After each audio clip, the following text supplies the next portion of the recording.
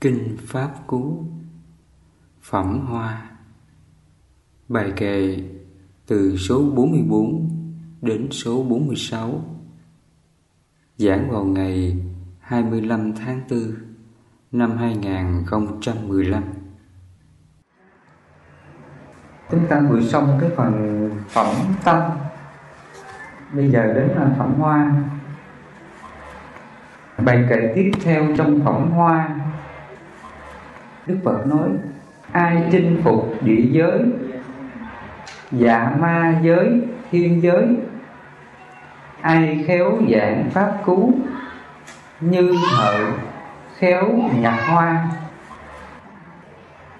Ai chinh phục địa giới là gì? Chỉ cho là chúng ta làm chủ cái thân ngũ uẩn, mình không có chấp thụ nó, gồm có sắc uẩn, thọ uẩn, tưởng uẩn, hành uẩn và thức uẩn. Đó là chinh phục địa giới là như thế đó. Chinh phục dạ ma giới, thiên giới. Dạ ma giới là gì? Chỉ cho là những cái trạng thái tâm của chúng ta đó, những cái phiền não tâm á, lo âu, sợ hãi, tham sân si mạng nghi nói chung, đó là dạ ma giới. Hoặc là tâm mình nó còn sát sinh, trộm cắp, tà dâm, nói dối, nói lời phỉ báng, nói lời cọc cằn, tham lam, sân hận và tà kiến. Cái đó gọi là dạ ma giới. Thiên giới là gì? Chỉ cho là trên cái thân tứ đại này, những cái trạng thái an lạc của thân tâm này tạo ra, nó thuộc về là thiên giới đó, gồm có dục giới, sắc giới và vô sắc giới. Nếu mà chúng ta còn tự ngã, còn chấp nó, thì người này chưa có giết phục được các thiên giới. Khi chúng ta biết được điều này, mình không có chấp thụ nó, thì ngay đó là chúng ta chinh phục dạ ma giới, thiên giới là như thế đó. Ai khéo giảng pháp cú, như thợ khéo nhặt hoa. Chỉ cho vị này giảng pháp cú một cách nó mạch lạc, ai nghe cũng cảm thấy hoan hỷ, an lạc giải thoát, không còn phiền não. Cái bài kệ số 45: hữu học nhiếp địa giới, dạ ma giới, thiên giới, hữu học giảng pháp cú, như thợ khéo nhặt hoa. Hữu học nhiếp địa giới chỉ cho chúng ta đang còn hành pháp và học pháp, hiểu được tất cả các pháp mà Phật dạy, để mình hóa giải mọi cái phiền não, tham sân si mạng nghi trên cái thân ngũ uẩn á, gồm có là sắc nè, thọ nè, tưởng nè, hành thức. Đó là hữu học nhiếp địa giới. Dạ ma giới, thiên giới là gì? Chỉ cho là chúng ta làm chủ đối với ác pháp, và cũng như là làm chủ đối với thiện pháp. Dù cho ác pháp nó đến, mà tâm chúng ta nhờ có trí, mình ngăn mà diệt nó, để không hành theo nó. Đó là nhiếp địa giới, dạ ma giới. Nhiếp thiên giới là gì? Dù chúng ta có được an lạc giải thoát trên cái thân tứ đại này, nhưng mà mình không có tự ngã nó, không có chấp ngã nha. Ví dụ hôm nay chúng ta tu có được an lạc, tâm mình nó kinh an hỷ lạc, nó hoan hỷ với cái đời sống phạm hạnh ấy. Tuy nhiên Đức Phật dạy mình không nên chấp thụ cái cảm giác an lạc đó. Vì vậy khi Đức Phật tu á, Ngài ly dục đi ác pháp, thì tâm hỷ lạc xuất hiện nơi nơi Ngài. Nhưng mà Ngài nói rằng là dù hỷ lạc xuất hiện nơi ta, nhưng mà nó không có chi phối tâm ta. Đó là nhiếp phục được thiên giới đó. Khi chúng ta tu mà có an lạc, mình chấp vào cái an lạc đó, mình có thoát ra khỏi ma giới chưa? Chưa. Nó chưa thoát đó. Mình nói về kiết sử á, thuộc về các kiết sử của cái thân tứ đại này thì nó gồm có 5 hạ phần kiết sử và 5 thượng phần kiết sử. 5 hạ phần kiết sử gồm có là thân kiến, nghi, giới cấm thủ, tham và sân. Nó thuộc về những kiết sử của Phẩm Hoa á. Khi chúng ta tu tập, mình đoạn trừ 5 kiết sử này thì nó có những cái quả an lạc của nó. Thí dụ khi bậc thánh các ngài tu tập chứng được sơ thiền á, ngài đoạn trừ 5 triền cái gồm có tham sân hôn trầm trạo cử và nghi. Khi nó đoạn trừ được 5 triền cái này thì trên đó nó có 5 cái quả lạc, gồm có tầm, tứ, hỷ lạc và nhất tâm. Có nghĩa rằng lúc này tâm chúng ta nó giải thoát lắm. Lúc này là tâm mình nó an lạc từ ngày này qua ngày khác. Tuy nhiên Đức Phật nói nếu mình chấp vào cái cảm thọ, cái lạc của sơ thiền này thì nó còn là thượng phần kiết sử thứ nhất, đó là sắc tham. Nó có 5 cái thượng phần kiết sử đó: sắc tham, vô sắc tham, mạng, trạo cử và vô minh. Đây là những cái trạng thái an lạc của tâm nha. Nó thuộc về là thiên giới đó, gồm có dục giới, sắc giới và vô sắc giới. Nếu mà chúng ta còn tự ngã, còn chấp nó thì người này chưa có nhiếp phục được các thiên giới. Hữu học giảng pháp cứu chỉ cho là những vị tu tập hướng đến diệt ngã xả tâm, đi dục đi ăn pháp, hoàn toàn bất động thanh tịnh.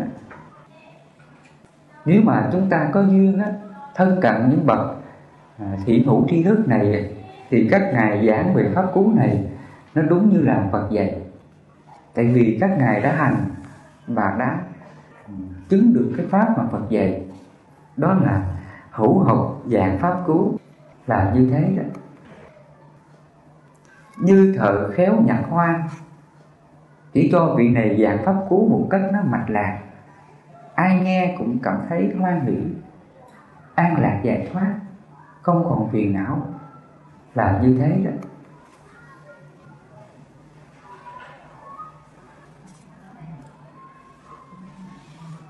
Cái bài kệ 46: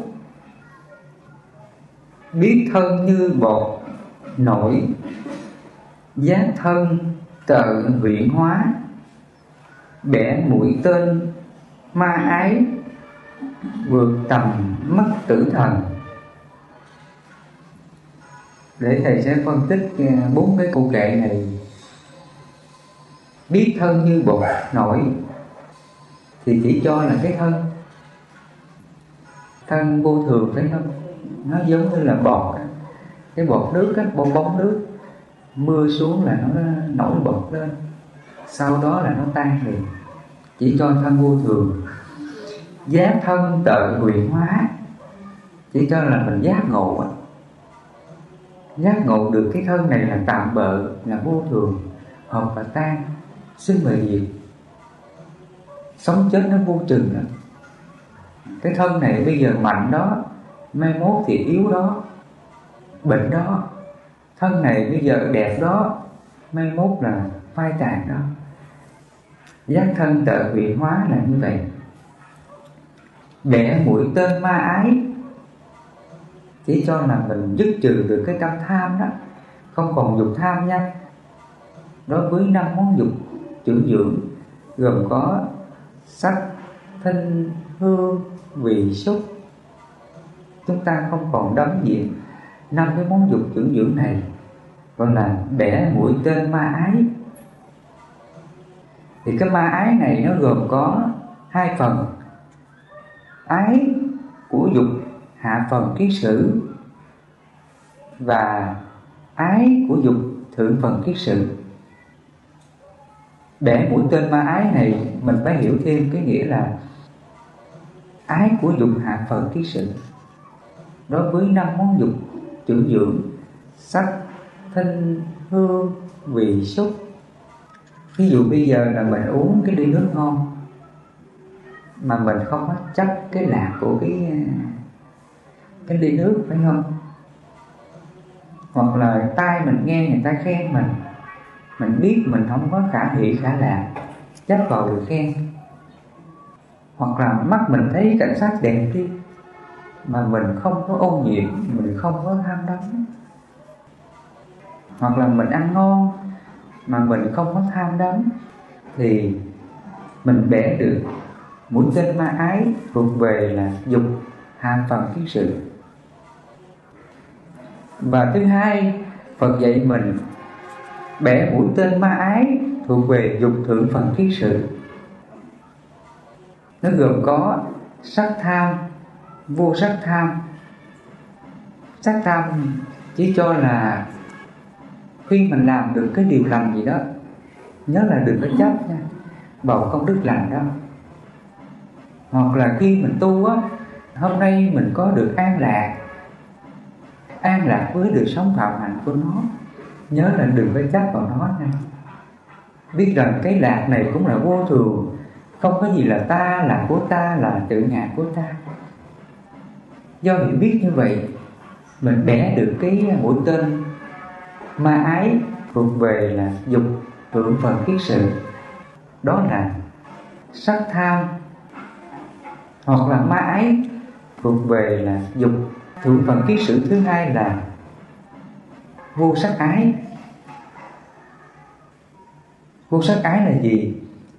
Ví dụ một người mà ngồi thiền đó, là lúc đó cái tưởng dục của thiền định sinh ra cái lạc của nó, rồi mình đê mê, mình chìm đắm trong cái lạc của thiền định đó, nó cứ an lạc. Cái đó thuộc về là gì? Vô sắc ái đó. Nó cũng là dục nha. Cho nên mình không hiểu ra được dục này thì mình vẫn còn kiết sử nó. Cho nên có nhiều người ngồi thiền nhất tâm, an trú tâm nha. Lúc này ý thức không còn khởi niệm nữa, nó chìm vào vô thức, chỉ cho là tưởng thức á. Lúc này trong tưởng thức nó sinh ra xúc tưởng hỷ lạc, nó an lạc dữ lắm. Cái này gọi là vô sắc ái. Cái lạc này do xúc tưởng tạo ra. Hoặc là có người họ tu tập thiền định đó, chứng được các thần thông nha. Họ biết được từ xa đó, nghe từ xa, thấy từ xa, ngửi từ xa. Ví dụ bây giờ mình ngửi cái mùi hương gọi là hương tưởng đó, mình thích thú, mình đê mê, mình cảm giác khả hỷ khả lạc cái hương tưởng đó. Cái đó gọi là vô sắc ái. Nếu mình chấp vào cái đó là vô sắc ái đó. Hoặc là mình ngồi đây nè, mắt mình nó thấy từ xa đó. Nó về lục thông á, nó gồm có là thiên nhãn thông, nó thấy được cái cảnh sắc từ xa, rồi nó khả hỷ khả lạc với cái trạng thái sát tưởng đó, thì cái đó gọi là vô sắc ái. Cho nên khi mà chúng ta tu á, chứng được cái năng lực tưởng thần thông này mà mình thích thú, mình khả hỷ khả lạc khả ái, mình chấp vào nó, thì nó thuộc về là dục thượng phần kiết sử thứ hai là vô sắc ái. Cho nên ngoại đạo người ta không có lộng thần trí á, họ không có hiểu cái trí vô lậu này. Cho nên khi tu đến đó, mình có thần thông á, mình cứ ngỡ rằng mình thành Phật rồi. Vượt qua cái này khó không? Khó lắm á. Tại vì khi mình có được thần thông rồi, nó nghĩ rằng nó chứng đạo mà. Nguy hiểm không? Cho nên ngoại đạo là người ta rớt hầu hết là ngay chỗ cái cửa này. họ không có vượt qua cái thượng phần kiết sử thứ hai, đó là vô sắc ái. Qua cái đoạn kinh này, quý sư cô và quý Phật tử mình hiểu được về cái vô sắc ái rồi phải không? Cho nên ở đây Đức Phật nói bẻ mũi tên ma ái là mình bẻ mũi tên ái thuộc về dục của hạ phần kiết sử.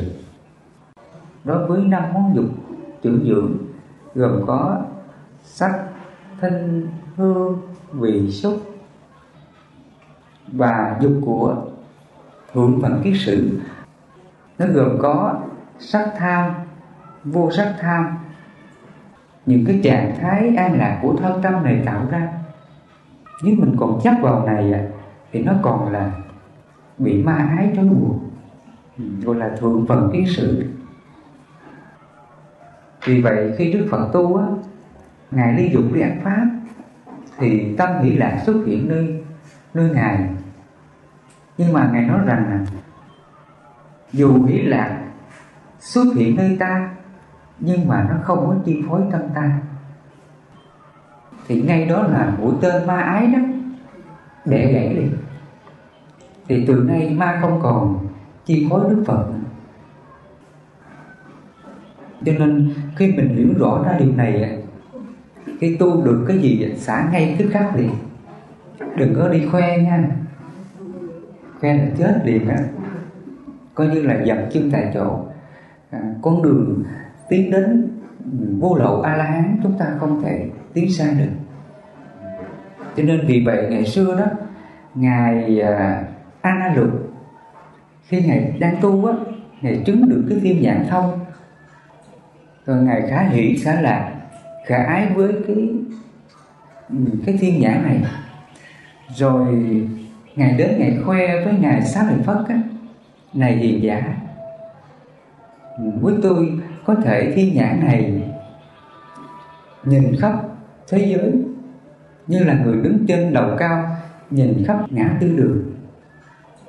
Khi Ngài nói cái chỗ chứng của Ngài cho Ngài Xá Lợi Phất biết thì Ngài Xá Lợi Phất quở liền: này hiền giả vẫn còn kiêu mạn, hiền giả vẫn còn chạo cử. Thì ngay đó Ngài A Lục Ngài xấu hổ, Ngài sợ hãi cái điều mình vừa nói ra.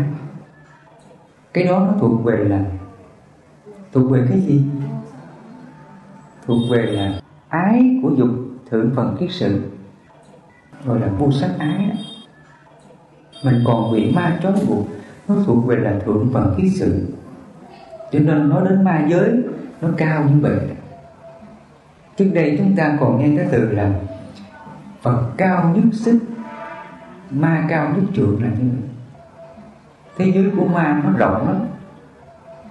Chúng ta tu càng giải thoát, càng cao thì cái ma này nó càng chi phối chúng ta.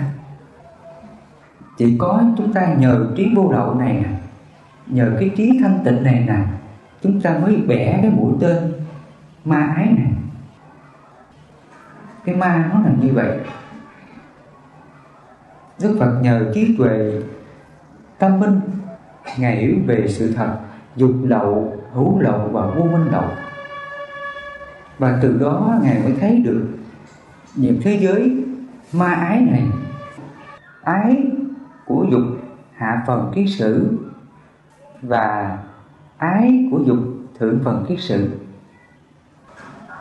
Do Ngài hiểu rõ ra điều đó, cho nên Ngài xả được những gì mà Ngài chứng được như là thiền định tam minh những năng lực siêu việt nơi cái thân tứ đại này, thì Ngài hướng tâm đến xả hết, không có chấp thụ nó. Mà khi Ngài xả hết thì ngay đó là mũi tên ma ái đó bẻ gãy liền. Thì từ nay ma không còn chi phối Đức Phật nữa. Thì lúc đó Đức Phật nói ta đã vượt qua tam giới.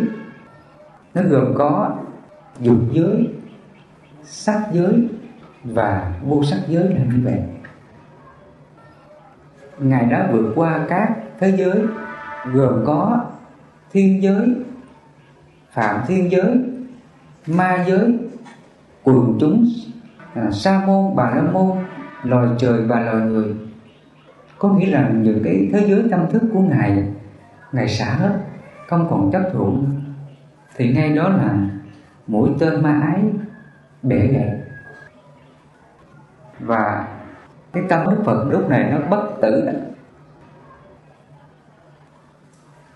Đức Phật nói bẻ mũi tên ma ái, vượt tầm mắt tử thần. Vượt tầm mắt tử thần là sao?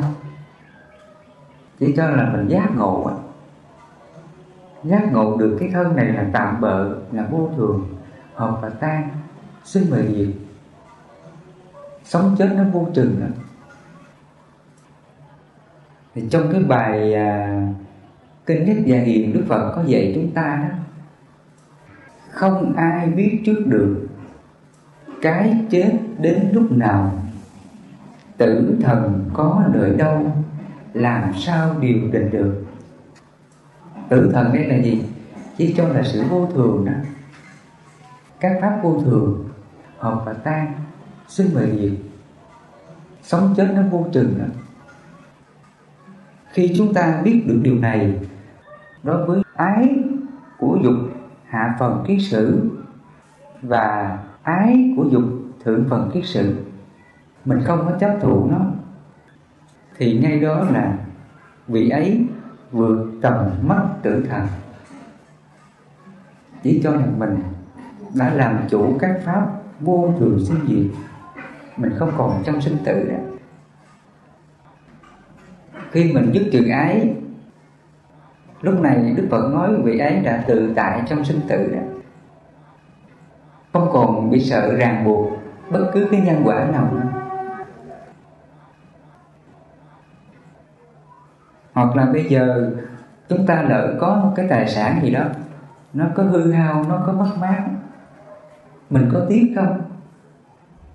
Quý Phật tử, nếu mình tiếc nó là nó còn sống trong tử thần, phải không? Nó bị chịu chi phối bởi các pháp vô thường, các pháp sinh diệt, hợp và tan. Nó còn khổ não bởi các pháp vô thường. Còn bây giờ lỡ mà mình có mất mát tài sản, hoặc là mất mát người thân mình biết rằng các pháp là vô thường, hợp và tan, mình hãy hoan hỷ tự bằng lòng trong cái sự mất mát vô thường đó, thì mình không bị chi phối bởi tử thần. Cái tâm mình lúc này nó bất tử đó. Cho nên ở đây Đức Phật nói biết thân như bọt nổi, giác thân tự huyện hóa, bẻ mũi tên ma ái, vượt tầm mắt tử thần là như vậy. Ai mà hiểu được cái bài kệ pháp cú này là chúng ta tự mình tu tập, tự mình giải thoát. Ở đây để thầy phân tích thêm cái này, mình bẻ cái mũi tên ma ái, mình phải hiểu nó nha. Ở đây là Đức Phật nói khi 6 căn tiếp xúc với 6 pháp trần, cái đó chưa phải là kiết sử, cái đó chưa phải là ái đâu. Thí dụ như là Phật tử nè, mình sống với gia đình, với chồng con, với vợ con, cái đó chưa phải là kiết sử đâu. Mà kiết sử là do đâu? Là do cái tâm mình nó chấp vào cái đó, nó dính mắc vào cái tình cảm đó, cái ái luyến đó. Cho nên mình bẻ mũi tên ma ái đó, mình bẻ cái tâm chấp thủ đó, cái chấp ngã vào cái tình cảm, cái ràng buộc ái kiết sử đó. Dứt ái là dứt cái đó, chứ không phải là dứt ái là mình bỏ người thân mình đi tu. Ví dụ bây giờ mình là người xuất gia nha, là người cất ái đi gia, nhưng mà cái tâm mình nó cứ bị động với gia đình, với con mình, với người thân mình á, thì cái đó nó bẻ được cái mũi tên ái chưa? Chưa. Dù mình xuất gia, mình không còn sống với gia đình, nhưng mà lúc nào cũng đau khổ vì gia đình. Con có chuyện gì cũng khổ, mẹ có chuyện gì cũng khổ. Cái đó gọi là ái đó. Cho nên ở đây á, Phật dạy mình bẻ có mũi tên tham ái là bẻ cái tâm chấp thủ á, cái chấp ngã vào cái tình cảm, cái ràng buộc ái cái sự đó. Nói đến ma là chỉ cho tâm chúng ta, cái tâm chấp ngã thuộc về tham sân si mạng nghi ái kiến sự. Mình diệt cái tâm đó đó. Còn mình sống với mọi người, mình không ràng buộc. Ví dụ bây giờ nè, Phật tử là vẫn sống với con, vẫn sống với chồng, với anh em, nhưng mà người ta ác với mình không phiền não với họ, biết thương yêu và tha thứ lẫn nhau, thì cái tâm đó là ái đã đoạn diệt rồi đó. Mình sống bên chồng, bên con, ảnh có ác với mình, không có tốt với mình, mà mình không có phiền não với ảnh, thì cái ái cái sự đã đoạn diệt rồi đó. Chứ đâu phải là mình dứt trừ ái bỏ chồng đi, không sống với chồng nữa, bỏ cha mẹ con cái hết. Mình hiểu như vậy có đúng chưa? Chưa. Cho nên mình dứt trừ ái là ngay cái tâm của mình. Ái cái sự là do tâm mình tạo ra, chứ không phải là do hoàn cảnh. Không phải là mình sống với vợ với con mà ái cái sự. Còn bây giờ mình sống với gia đình, với vợ với con mà tâm mình thương yêu tha thứ, không có phiền não với họ, thì ngay đó là ái cái sự đã đoạn diệt đó. Khi mình dứt trừ ái, dù mình sống với bất cứ hoàn cảnh nhân quả nào, là nó còn ái nữa không? Hết ái rồi. Lúc này Đức Phật nói vị ấy đã tự tại trong sinh tử đó, không còn bị sợ ràng buộc bất cứ cái nhân quả nào nữa.